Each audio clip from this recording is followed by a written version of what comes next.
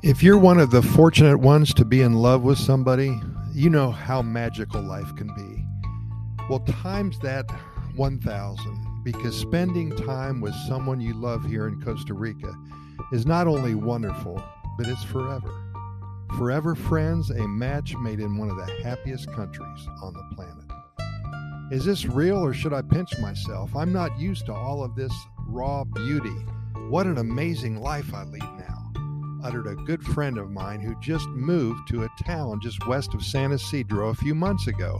For those of you who don't know too much about Costa Rica yet, one of the great things about living here is the fact that within an hour of your home, no matter where you live, you can be on a beach, you can be staring at a volcano, or you could be hiking in a dense jungle.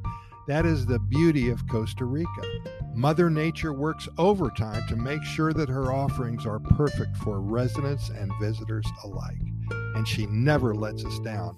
My friend Wally, he's from the Plains area of the United States.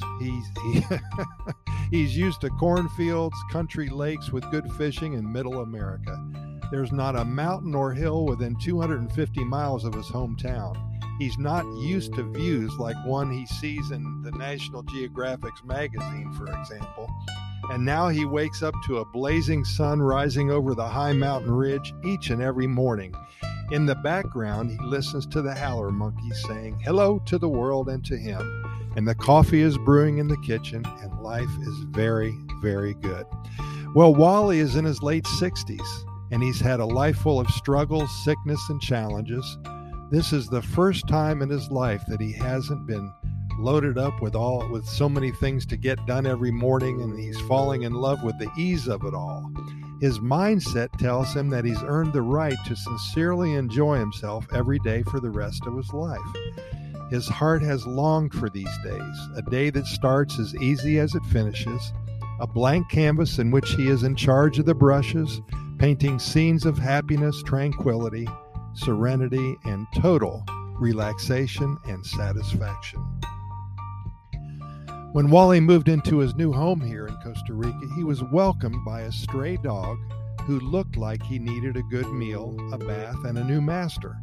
Wally cleaned him up, fed him from the porch the first few days, and made sure the poor thing didn't starve to death.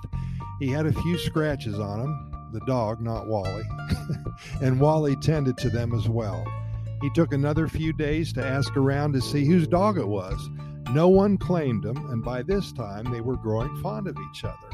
The straw that broke the camel's back was when Wally went to bed early one evening. He had fixed a soft space on the porch a week or so before the Chicharron, that's the name of the dog now. That's what he called his new friend, because when he first found him, he was dirty, dried up, and smelled like an old piece of meat.